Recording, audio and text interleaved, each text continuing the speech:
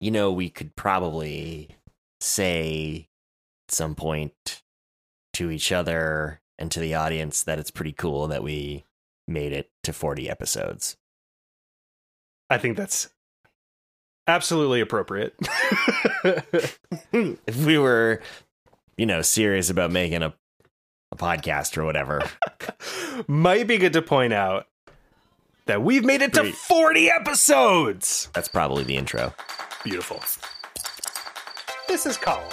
50 million buckaroos. This is Chris. I couldn't talk to my phone to make my lights turn purple. Computer was a gateway. We all want the internet to exist. Oh, yeah, absolutely. Exactly, yeah. That's great. Yeah, so it's cool. Cool. This is Shiny Podcast.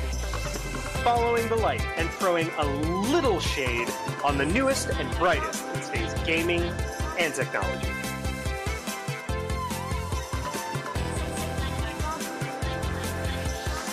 So, this is Shiny Podcast. Normally, we try to find some really interesting news articles, tech news, stuff that we found shiny and interesting. Straight up, I kind of came up short this week. And to be super honest, I have been so neck deep in work this week. And a little bit of last, that I have not come out of the rabbit hole. So I think this week I think we're just gonna talk. And if you want to listen to a couple friends just talk about whatever they want to talk about, then this is the episode for you. Hashtag no plans. Hashtag no filter. We're gonna say stuff that you've never heard us say before, like Quagmire. Like, I've only just started watching Battlestar Galactica. Are you serious? Wait, what? Oh, God, dude, this is perfect. First pitch and a home run. So, I think that's how that works, right? Yeah, sure. You pitch in baseball. Baseball, sports. So, you've only just started. I assume you're talking about, was it the 04 reboot? Yes, uh-huh. Oh. Wow. Oh, wow. Colin. Wow. Yeah, so I just started watching, or just finished the first season. I think I'm a couple episodes into the second at this point. Oh my God. I'm so jealous right now. I love that. Oh, dude, it's one of my favorites. I'm so excited to hear you're watching that. That's great. Yeah, it's great. It's one of those I feel like kind of iconic sci-fi just pieces of media that I just didn't get exposure to when it was on. And over time, I mean, all of my friends are like, dude, you have to watch that show. And I don't know. It just never happened. And so finally it popped up on Hulu and I was like, oh, I guess this is as good a time as any to start watching. So that's magnificent. So do you have any thoughts? I mean, you're 25% of the way through or so. So that's a significant chunk of time invested into the story. It's what do you got? What do you like? How do you feel? Sure. Do you mean what do I think is going on, or more what do I think of the show? Start with the last one and okay. Without being too spoilerific for those. Although it has been 15 years. 15 years. It started. So it's that's a while. No, I won't spoil anything for anybody. But and I don't think there have been any huge revelations yet. Nothing that whatever. Yeah, no, it's fun. I have to get used to the camera style. That's the only thing about the show that bothers me a little bit, just because I don't really like that style of filming. The kind of, if you've ever seen 24, that kind of, the camera is always moving and always action shots and whatnot. And I don't hate it. It's just, it's not my favorite. That is literally my only critique, though. well, I don't know. I have mixed feelings on the whole frack. So in the universe, the curse word fuck has been replaced with frack. And for at least a couple of episodes, I was like, man, like, this isn't airing live. Wow, why are they still censoring? Like, and then what a weird, like, it's like it's being used everywhere. What is going on? And then it took way longer than I think I really want to admit for me to realize that was a deliberate writing choice. Oh yeah, that's the immersion. Yeah. So say we all. So say we all. So yeah, no, it's fun. It's fun so far. I don't know. I don't know how much I want to talk about without, like, I don't know. We can dive in a little bit. Like, give people, like, we can give our dear listeners, if you haven't watched Battlestar Galactica, really, you probably should get around to it. We're not going to spoil. You can't spoil everything. You can't even spoil, like, a little bit in the first season, to be super honest. No, I mean, like, yeah, it's really just it. I mean, obviously, it's just setting everything up for what seems to be coming. So basically, the most recent big. Hold on, let's set it up for those that don't know. Like, okay, the story you're right. I'm is sorry. You're right. Thank you. The story is of a fleet of refugee humans that have been left homeless because these robot creature aliens, the Cylons, have completely and utterly destroyed the solar system that they come from. And the fleet that has assembled are the ships that were in space during the attack. They on the planets, yeah. Completely devastating nuclear attacks on each and every planet. There were 12 planets, right? Correct. Yeah, the 12 colonies in this solar system. And there's this whole universe of their own lore and history that goes into why there are human beings living across 12 planets in the same solar system. It's really cool. So the fleet is all like, you know, together they leave and they try to escape the Cylons, and that's kind of like how the show sets up. Yeah. And so, you know, a fair amount has happened. I mean, they're also trying to maintain like a government and a president, and which, you know, there's the kind of military, you know, versus civilian, you know, internal conflicts as well. Like, it's not just about the battle against the Cylons, which, I mean, feels like a fair amount to tackle. I don't know. I feel like, and it does happen briefly where the military declares martial law, but I feel like that would have happened immediately in any actual situation like this. But yeah, so they're fighting for survival, and one of the characters, yeah, again, these are major spoilers, so if you don't want to hear this, tune out.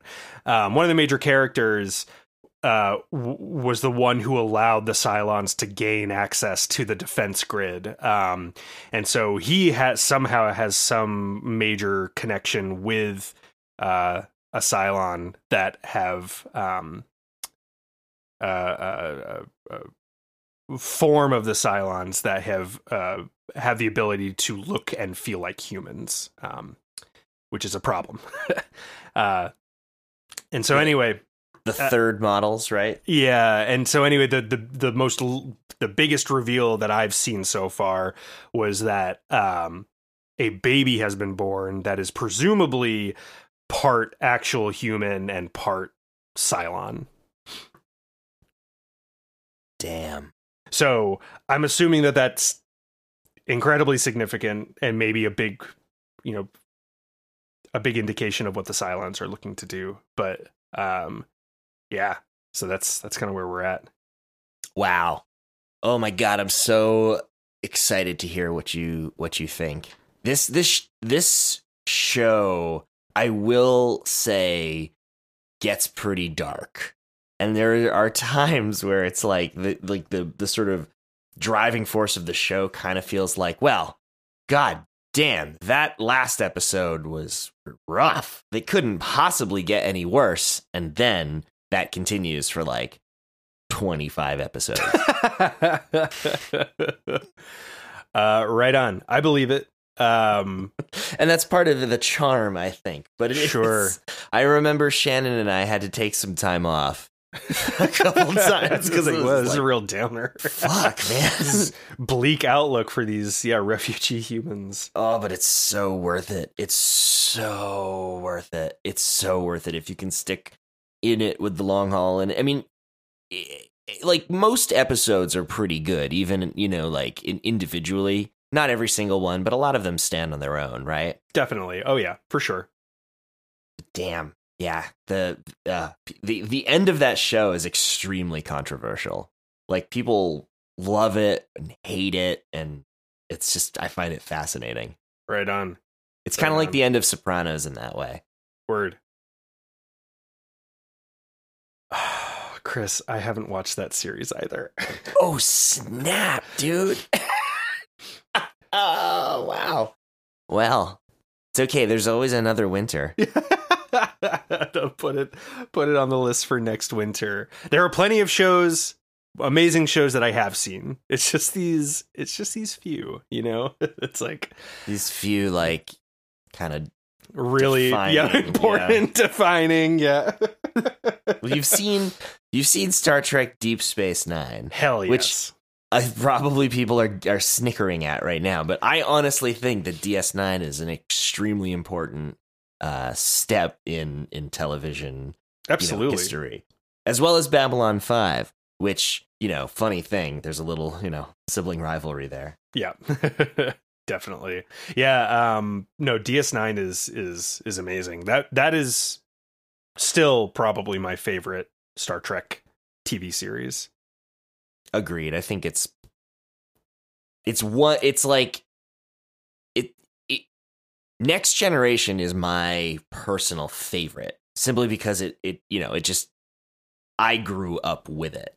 It was like part of my family. We watched it all the time. So I can't help but hold this special place in my heart.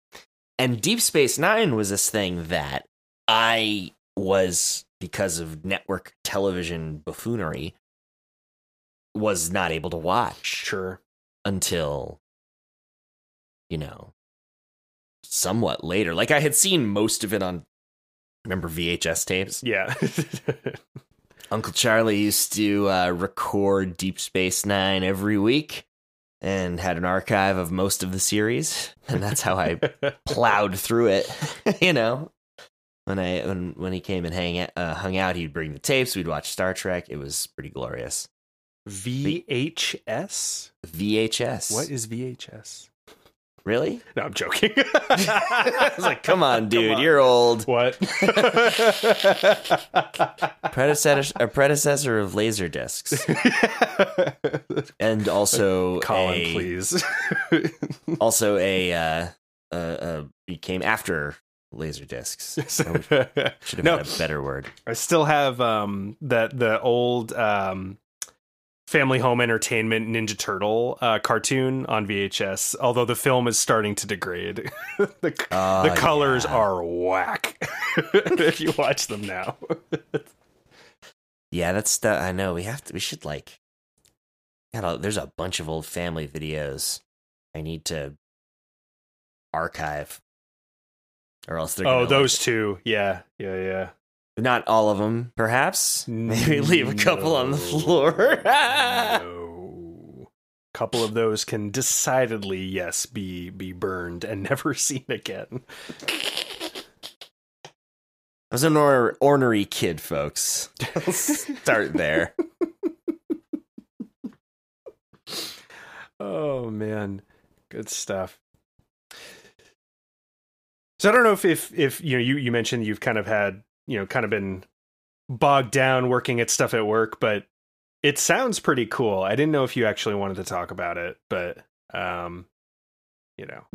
bogged down is maybe not the right word. Like heads down. Okay. It's been Well, no, that's kind of fair because it is, I think anyone who does, deep flow work, like, when you're anchored to solving like a particular problem or whatever for a length of time, I think that is you're in the weeds, you know what I mean? When you're deep in it, it can definitely be a bogged down feeling.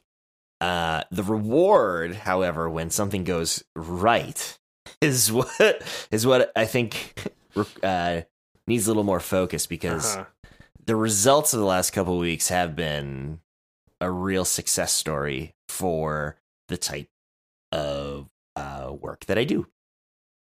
Word. So, where should we start with that? Help me out here, buddy.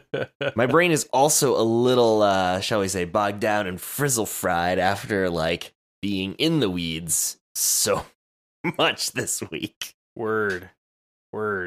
So you are working on some development, and you are working with this. I just read about it today. Something called Docker. I don't know if it's something you install or if it's program that you download, or I'm not sure. But it sounds like it's an interesting way to containerize and have those containers, allow those containers to kind of work with each other and talk to each other, sharing resources in order to develop and run an application. Yeah, that pretty much nailed it right there. That's pretty good. So, yeah, we make applications that run on the web. Like, we make web apps. And my job is it's definitely and affirmatively to help support those applications as they are used and deployed on the internet. Okay? So as people interact with them, use the apps, enjoy them, I hope, they need to be somewhere. They need to be on a server on the internet. Right. And that server needs to be taken care of. It needs to be patched. It needs to be secure. It needs to work correctly and be tuned. And you mean you don't want just anybody walking in and grabbing your source code? Yeah, that's a bad thing. And not only the source code, but the machine itself, to be able to... Yeah, because you probably don't have just one app running on that machine, I would imagine. No, it's usually, a series of small apps working together to create, something, or perhaps like, a couple different servers that work in tandem to perform a task. Mm-hmm. So think of the vastness of the internet. I should actually go. At some point, I will pull the login attempt, the auth logs, authorization logs from some of my longer deployed servers on the internet. And sometimes it's really hysterical to see how frequently, once a server has been deployed on the internet, let's say, it's a website or a web application or whatever, it's so funny to see how quickly you are just under assault by people trying to log into that server. And they're just like throwing random name and password combinations at you. And it's so funny. I don't actually have passwords. You can't log into my server with passwords, by the way, guys. Yeah. So I imagine you're using SSH keys, right? That is correct. Yes. That is correct. And everybody else should as well for pretty much everything. Yeah. But no, exactly. We're using cryptographic keys that you can't gain access unless you have set up this relationship specifically between a computer and a server, like your computer and a server. Yeah. So, anyway, it'd be really funny to see though, because like you see all of the random like not computer generated usernames, but just like, you know, there's root represented many times. Root failed. Root, you couldn't log in because it didn't have a password, failed over and over and over again.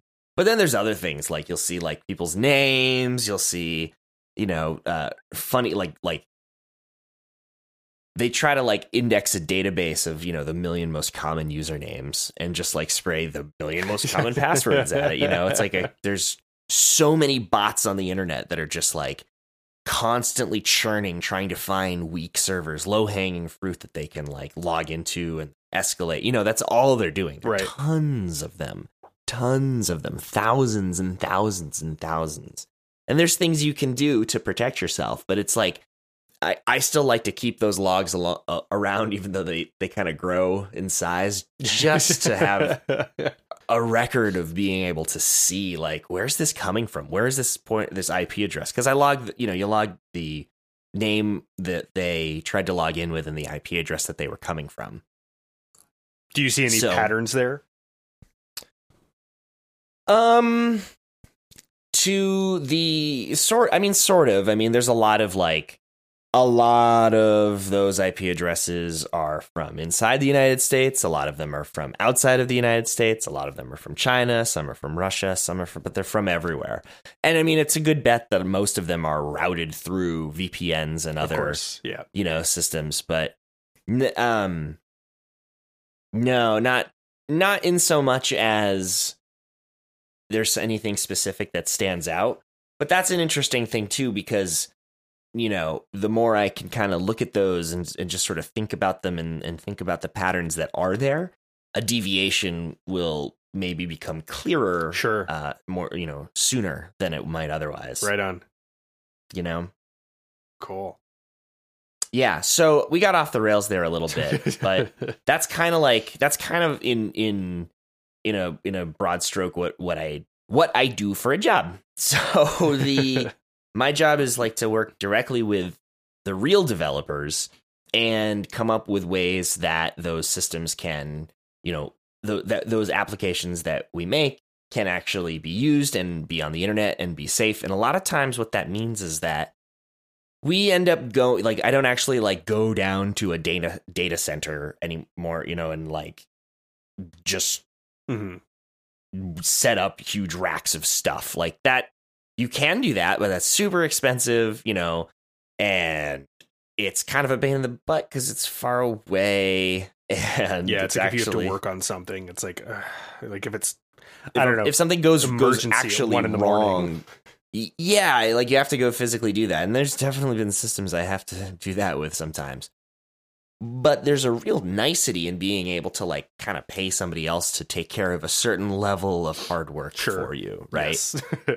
So usually you go with a service, a service that lets you run your application on the internet. And there's all sorts of levels of how much they abstract away everything below the application. And by that, I mean, you know, some you actually call up and you rent like space in a data center and they plug in wires for you and you ship them a hard drive and they plug it into this big nasty thing, you know, and they, you know, help you get it all set up, and then they give you a login to that, and you set, you know, that up and that whole thing, and it's entirely possible without you needing to physically go there. But that's, you know, that's not something you're going to do 10 or, you know, in my case, sometimes like 100 times a day. You know what I mean? Yeah. So what the answer is something called a VPS, or a virtual private server. And some of the big ones are Amazon AWS. They do this thing for you, or DigitalOcean, which is my personal favorite, or Microsoft Azure, or Google Cloud Platform. Yep. These are all things that just give you all of these services that you can run your application in. Okay. Trying not to get too off topic here, but it's so well, it's a complicated thing. There's a lot of, there's a lot there. I mean, it's hard. Context feels like key, right? Exactly. Like, it's hard to talk about one thing without talking about the 100 other things that need to be in place in order to talk about that one thing. mm-hmm. Yeah, totally. So bear with me, friends, as I do my darndest to set up what Docker is and why it's such a success story with the context of what we're actually trying to accomplish, right? Anyway, long story short, there are companies that sell you varying levels of services to run your applications on. Some of them are really easy for a developer to just like push their code to, and it handles all of these background machinations, right? Mm-hmm. Like you write code, you push the code is accepted by this system that they set up. The application is like the type of code that you've written, whether it's like Node or PHP or Python or whatever, like it's detected. The application is built according to the rules that you've set. It is then deployed to a very modern, like management system where, as people use your application more, it scales up how much compute that you use, like how much resources you use and thus have to pay for you. Word. It's really those kinds of systems are really quite slick, right? That's another thing Amazon Web Services can do. Well, I mean, they all can, but anyway. But this comes with a problem, okay? This comes with a problem. What's the problem? Because there are so many platforms and ways and like systems that you can use to deploy your application, whatever it is, there's so many different environments in which your application will run. Okay? There are so many, right? Like from like the ground up, like to the computer that the developer his or herself is working on to make the application, to like it has to run on that, to maybe a like bigger server for or machine, other person's computer across the way, like across the hall, or something that you share, all the way up to like the server that it's deployed to on the internet that other people are banging on, and you can choose what that is all over the place, right? Like that has to be somewhat standardized. Otherwise it becomes this like, how do you get it to work on this version of that, right? And so what most people like see when they say, I want to go build a website instead of this entire crazy process, is something like Wix or Squarespace, or like your, a website builder drag and drop kind of thing. Mm-hmm.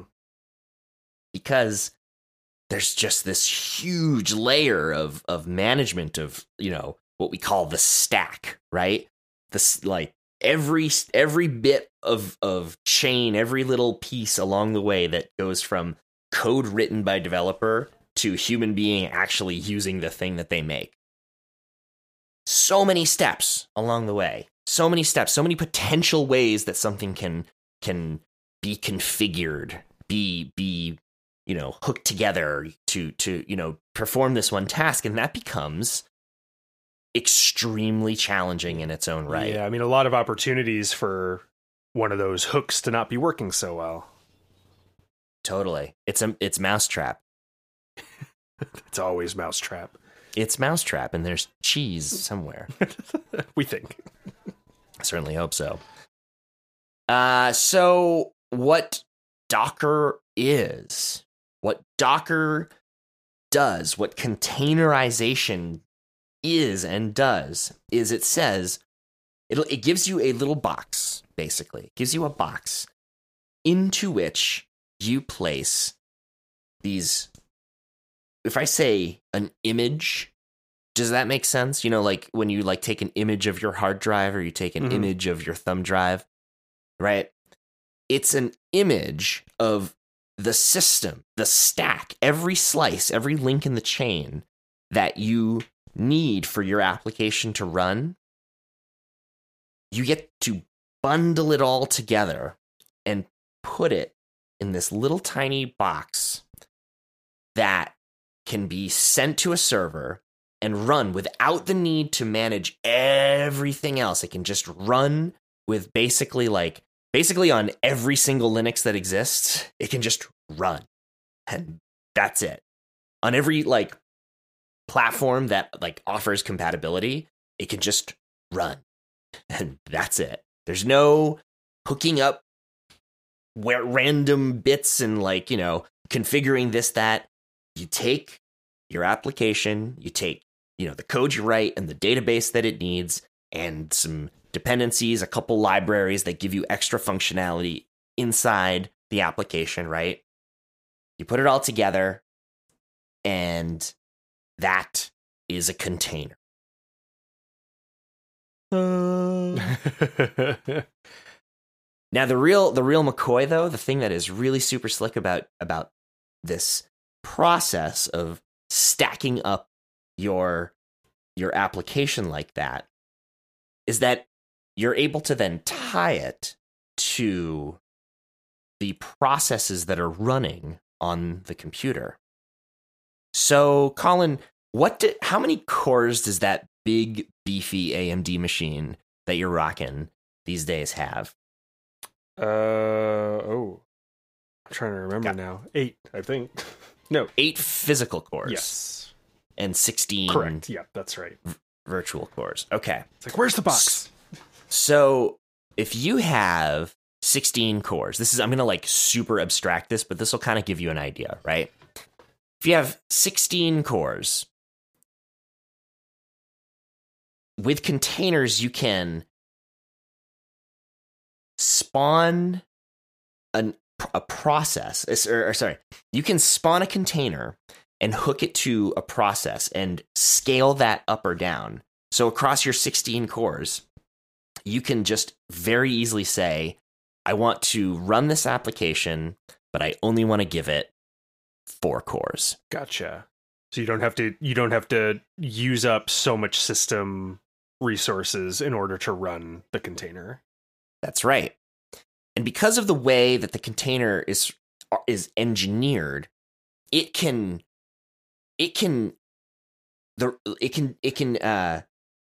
intermingle with your system without ever touching it. This is a really interesting concept. You've given it everything that it needs to run inside of its little slice of the system, right? Mm-hmm. But the container is smart enough to be able to share the resources in the system, in the rest of the machine, without it actually reaching out and touching it, right? Right on. It can use the network, it can use can get on the internet without necessarily having anything to do with the processes on your computer that get you onto the network, right? Got it. They remain completely independent while being able to share the back end that does the hard work. Cool. And this is why they're so lean to run. This is why they're kind of, leaner to run than a virtual machine. Just about to say, because with a virtual machine, it's much more resource heavy to run. And that's because you are virtualizing. You are imaging an entire computer, right. every bit of it. You can't share those resources, so there's way more overhead. That's why containers are seen as a solution for many things. It frees up resources so you can get greater density of compute on the hardware that you already have. Like your computer can now do more computing of the application that you have written because it is sharing those back end resources, your network and your the however many processes on your CPU you've given it, and however much RAM you've given it, right? Right. But then you scale that up and down depending on need. You replicate those containers across processes, and suddenly you can have over in a second, this hugely more powerful version of your application so that it can take that many more requests across the internet from people all over the world. You can then do funny things like take that container and set them up on servers in, say, New York and maybe San Francisco. And then maybe if you have European customers, you might put one in Germany, right? And they can all talk to a single database to share their information, your user accounts, what messages people have sent, things like that. Mm-hmm. They can all share a central database, but the application itself can be running close to where people are using it in specific locations all over the globe. And you can be assured, because you have this container, you can be assured that it's going to work the same way every single time, all over the place, because you control the slice that you have to make your application work. Very cool. Right on. And that's called Docker. It's called Docker. Yeah, that's like the product that everybody, well, not everyone, there's a lot of ways to do it, but that's kind of the big name in that space is Docker. Word. So do you know how long Docker has been around? Is this new, or is this... It's new in the sense that it's a newer way of doing things. It's definitely like, I don't think that most people, even technologists, have fully caught up with this thing, but it's pretty old in the sense that it's a pretty mature technology at this point. I think it's probably 6 years old. Word. Gotcha. Which in technology terms is ancient, yeah. Right? Especially in web development. Definitely. And I think that I read that you can, and you can correct me if I'm wrong, you can kind of be, running, different components of your application that might need different programming languages, and you can have different languages inside of each container to kind of form a cohesive thing, correct? That's a very, very good point. Yeah, that's totally correct. Instead of, trying to run a bunch of different things on a single computer and potentially like having bits conflict with each other, right? You can just isolate them out and then easily connect the parts that you need to connect with these. It's like it's kind of like working with Mega Blocks, honestly. Sure. Like it condenses extremely complex configurations that I think it's probably important to know and understand, but it condenses them into like really easy blocks that you just kind of squish together and they just talk. Cool.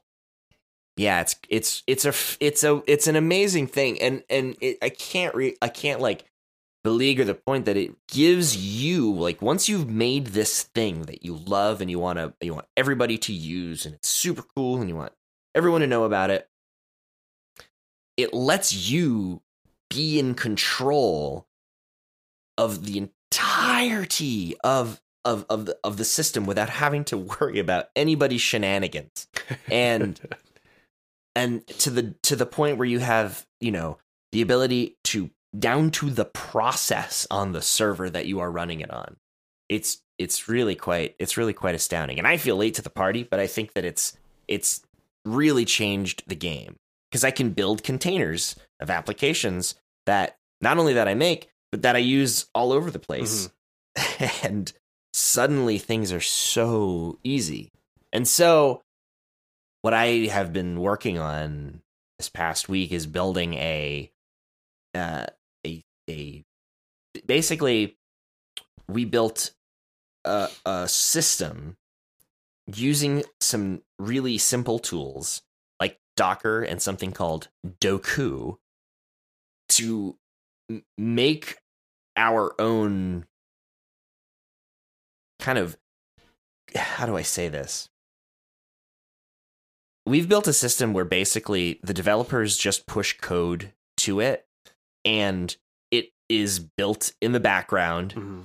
by these massive servers sitting in New York, and it churns on the code, spits out a Docker container containing everything that code needs to run automatically, and then deploys it to if the application builds and actually successfully is created, it pushes it to the internet, pushes it to the open internet, overwrites the old version of it, but that old version is not deleted. It's still there as its own separate container. So if something does break, we can immediately revert back to it, Right.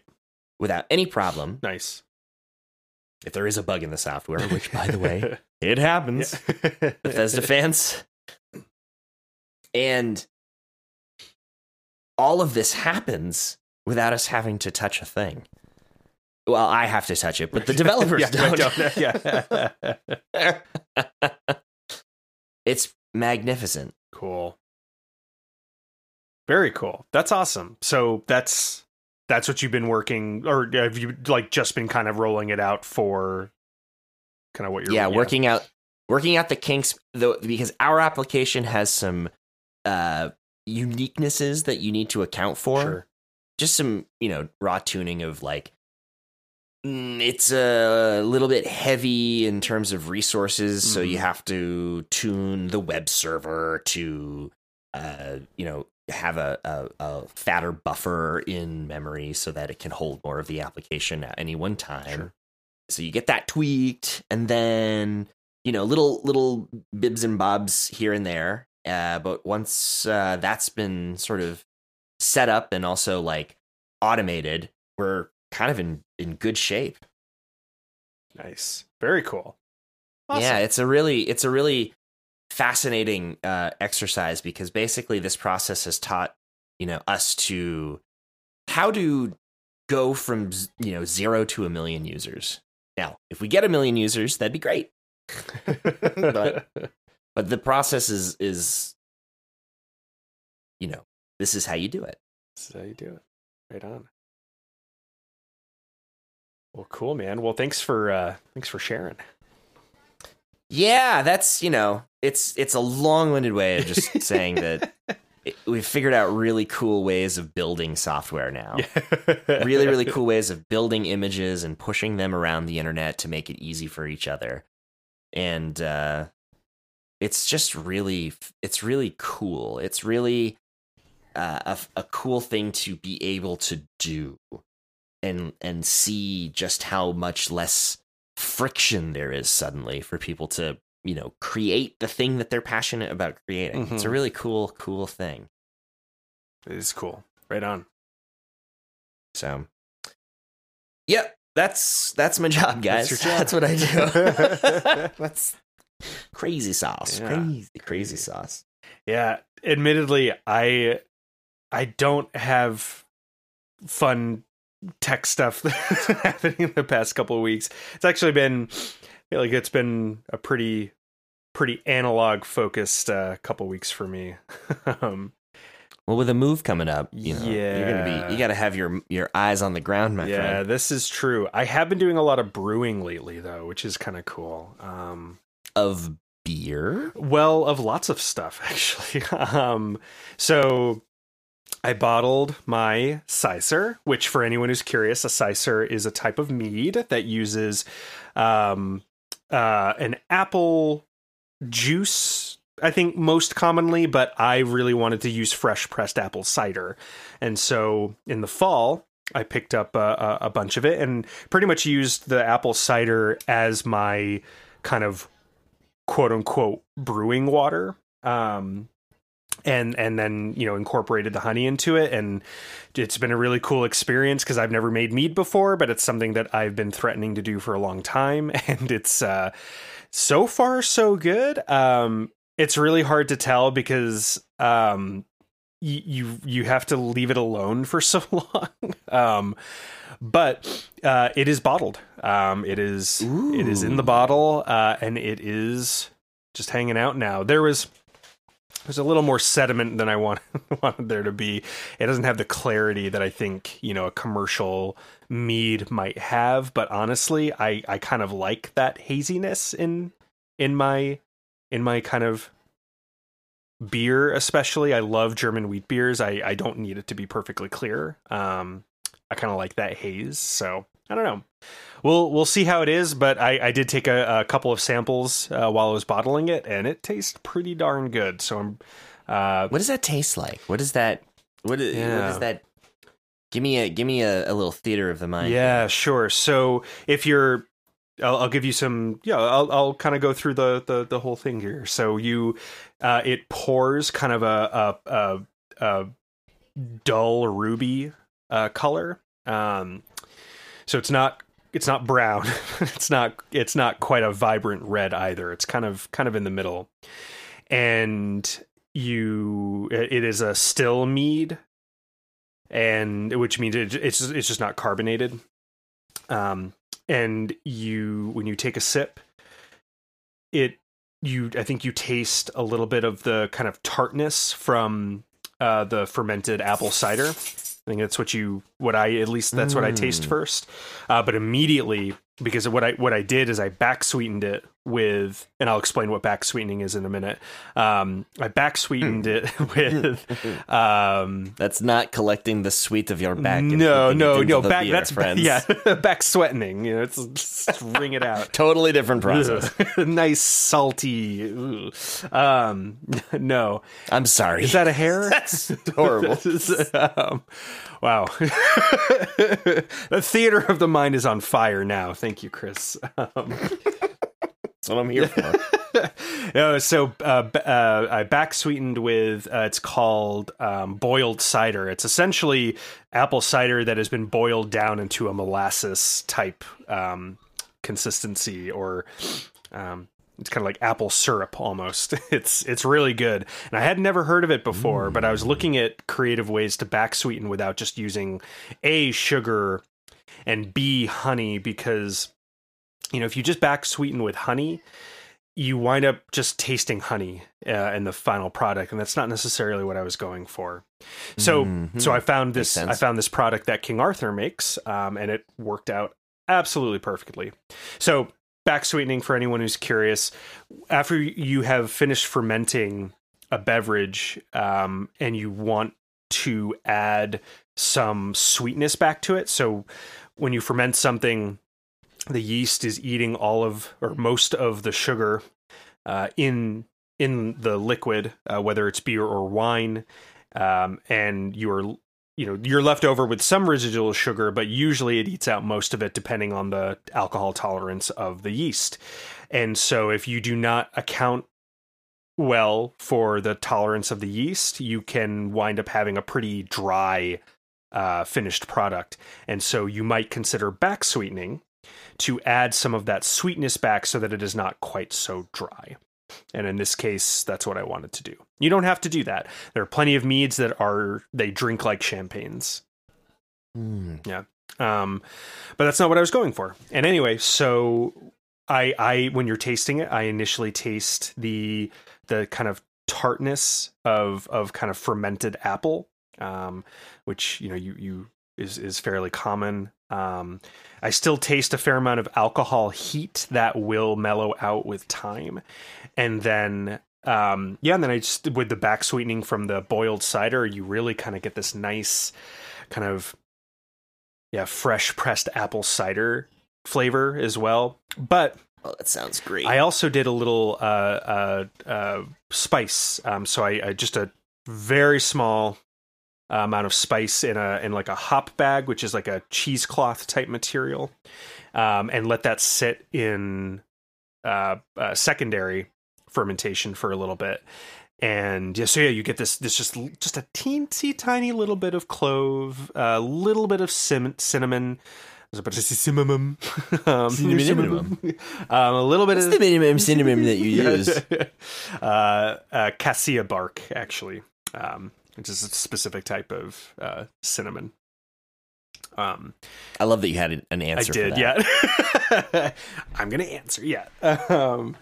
and a little bit of nutmeg, but not too much. It's really, really subtle. I didn't want it to be a spice bomb. I just wanted it to be just enough that it's going to taste really, really amazing in the fall around Thanksgiving. Like this really nice, like a little bit of sweet, a little bit of tart, Sizer. Yeah, I think it's going to be a good. Yeah, man, that sounds good. Boy, does that hit my buttons Yeah. and taste buds at the same time. I've got buttons on my mouth all over the place. Some people call them taste buds, but we call them buttons. Taste buttons. Just taste buttons. So that's what I just bottled a couple weeks ago, and then I have a what's called a show mead, just a 1 gallon batch, which is just a traditional mead. It's just water, honey, yeast. Like it's very, very simple. But I used a raw. Well, you know what they unfiltered- say. What do they say? You know what they show mead the honey. Show me the honey. That's good. No, it's not. It's not good at all. In fact, Welcome to the Dad Jokes podcast. oh my lord, don't get me started. So I've got that going in a little 1 gallon batch. In a few weeks, I'm going to start another 1 gallon batch with orange blossom honey with habanero. And it's going to be a really strong, I'm going to use a really high alcohol tolerance yeast. So it's going to be a really strong orange blossom habanero mead. So it's going to get that sweet heat from the alcohol, but also that heat from the habanero. Oh my god, that sounds amazing. Yeah. And then I'm going to do a large batch. I have all the ingredients. I just have to do it. What's called a braggot, which is a mead beer hybrid. It's a mix of malted barley, and hops that you would be, used to make a beer, and then honey as well. So that'll hopefully be bottled and ready to drink for next winter. I think that's going to be a good, around this time, mid to late February, early March. You were so sick of winter. Holy crap, I need to get through this and have this nice, sweet, malty, hoppy. Oh my god, that drink. sounds amazing. Yeah. And then I also have just a quick Hefeweizen in primary fermentation that actually I need to switch to the keg this weekend or this week, which I'm hoping to bring some samples down for my vacation next month to North Carolina. That is a lot of brew. Yeah, no, the bug got me, man. It's like I kind of took a long hiatus, and I was like, you know what, I really want to kick this into high gear. I'm feeling really inspired by all this mead brewing that I've been doing. Hey, and Wow. yeah, All rolling. yeah, and I kind of have a concept for all of them as well. There's a theme that kind of connects them all, and I don't know. It's a fun project that I'm working on. I don't want to go too much into detail about that, but I've started working on some artwork for all of them, and yeah, so Oh, fascinating. yeah.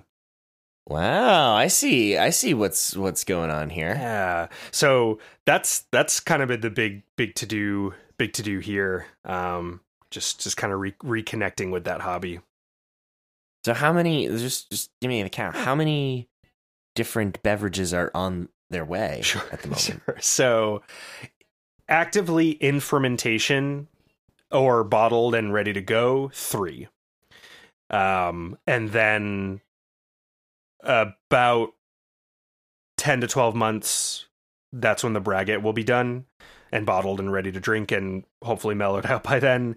The orange blossom habanero mead might need a little bit longer because I will be very judicious with the amount of heat that will be supplied by the habanero. But I imagine that's something that will need a lot of time to mellow out. Wow. Yeah. Cray. Yeah. So a year from now, 5, at least the current projects. That doesn't amazing. include any other projects I'll work on. Dude, that's awesome. Yeah. This is one of my favorite hobbies, even if I don't participate in the creation of these things, because then there's alcohol For to you drink to at drink, the end yeah, of it. yeah. To drink delicious, delicious things. Absolutely. Yeah. It's exciting, man. And I'm just excited to see how it all goes, because I feel a real strong connection to the beer brewing. I'm feeling a really strong connection to the mead making. I feel it a little bit more. Interesting. Yeah. I don't know what it is. There's something about it that I don't know. I don't know. I don't know how to describe it. I just feel more connected to it in a way. That's sometimes there need be no explanation. Yeah. You know, that's just that hits your palate Yeah. more correctly. Yeah. So that's what I got going on. That's amazing. Yeah. Do you have any names or anything? Do you any like things you're willing to divulge? I do, and not at this time. Okay, Yeah. gotcha. Yeah. Gotcha. Yeah.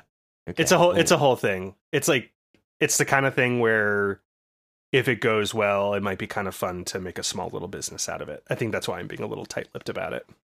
I think that's probably why. Cool. All right, I gotcha. Well, I'll ask you again. Cool. Yeah. No, we can talk about it in person. You guys can't. You guys here, can. but we can. Invitation only. SARS. No SARS. Oh, sorry, Zars. Sorry, Zars. Sorry. Oh, Lord. We are the sorry Zars. The very Sarsy. Well, okay. That's probably that, huh? Yeah. I think we've been yapping for about an hour. I think so. Yeah, that sounds about right. Well, folks, really appreciate you tuning in. Hopefully we'll have much better content for you next week. Although this has been fun. I've enjoyed this. And we would love to hear from you, however, if you would like to let us know if there are any topics you'd like us to cover, have any general comments, or I guess if you have any complaints, listen to those too. Would love, especially after this episode. after this episode, if you'd love, or if you'd like, or I mean, if you love getting in contact with us. I have a Twitter. It is @Kaliali11. And I'm at Luxola. We have a joint Twitter account @CastTheShine. We have an email, hello@shinypodcast.com. We have a website, shinypodcast.com as well. And we would love to hear from you. Thank you for listening, everybody, and we'll see you next week.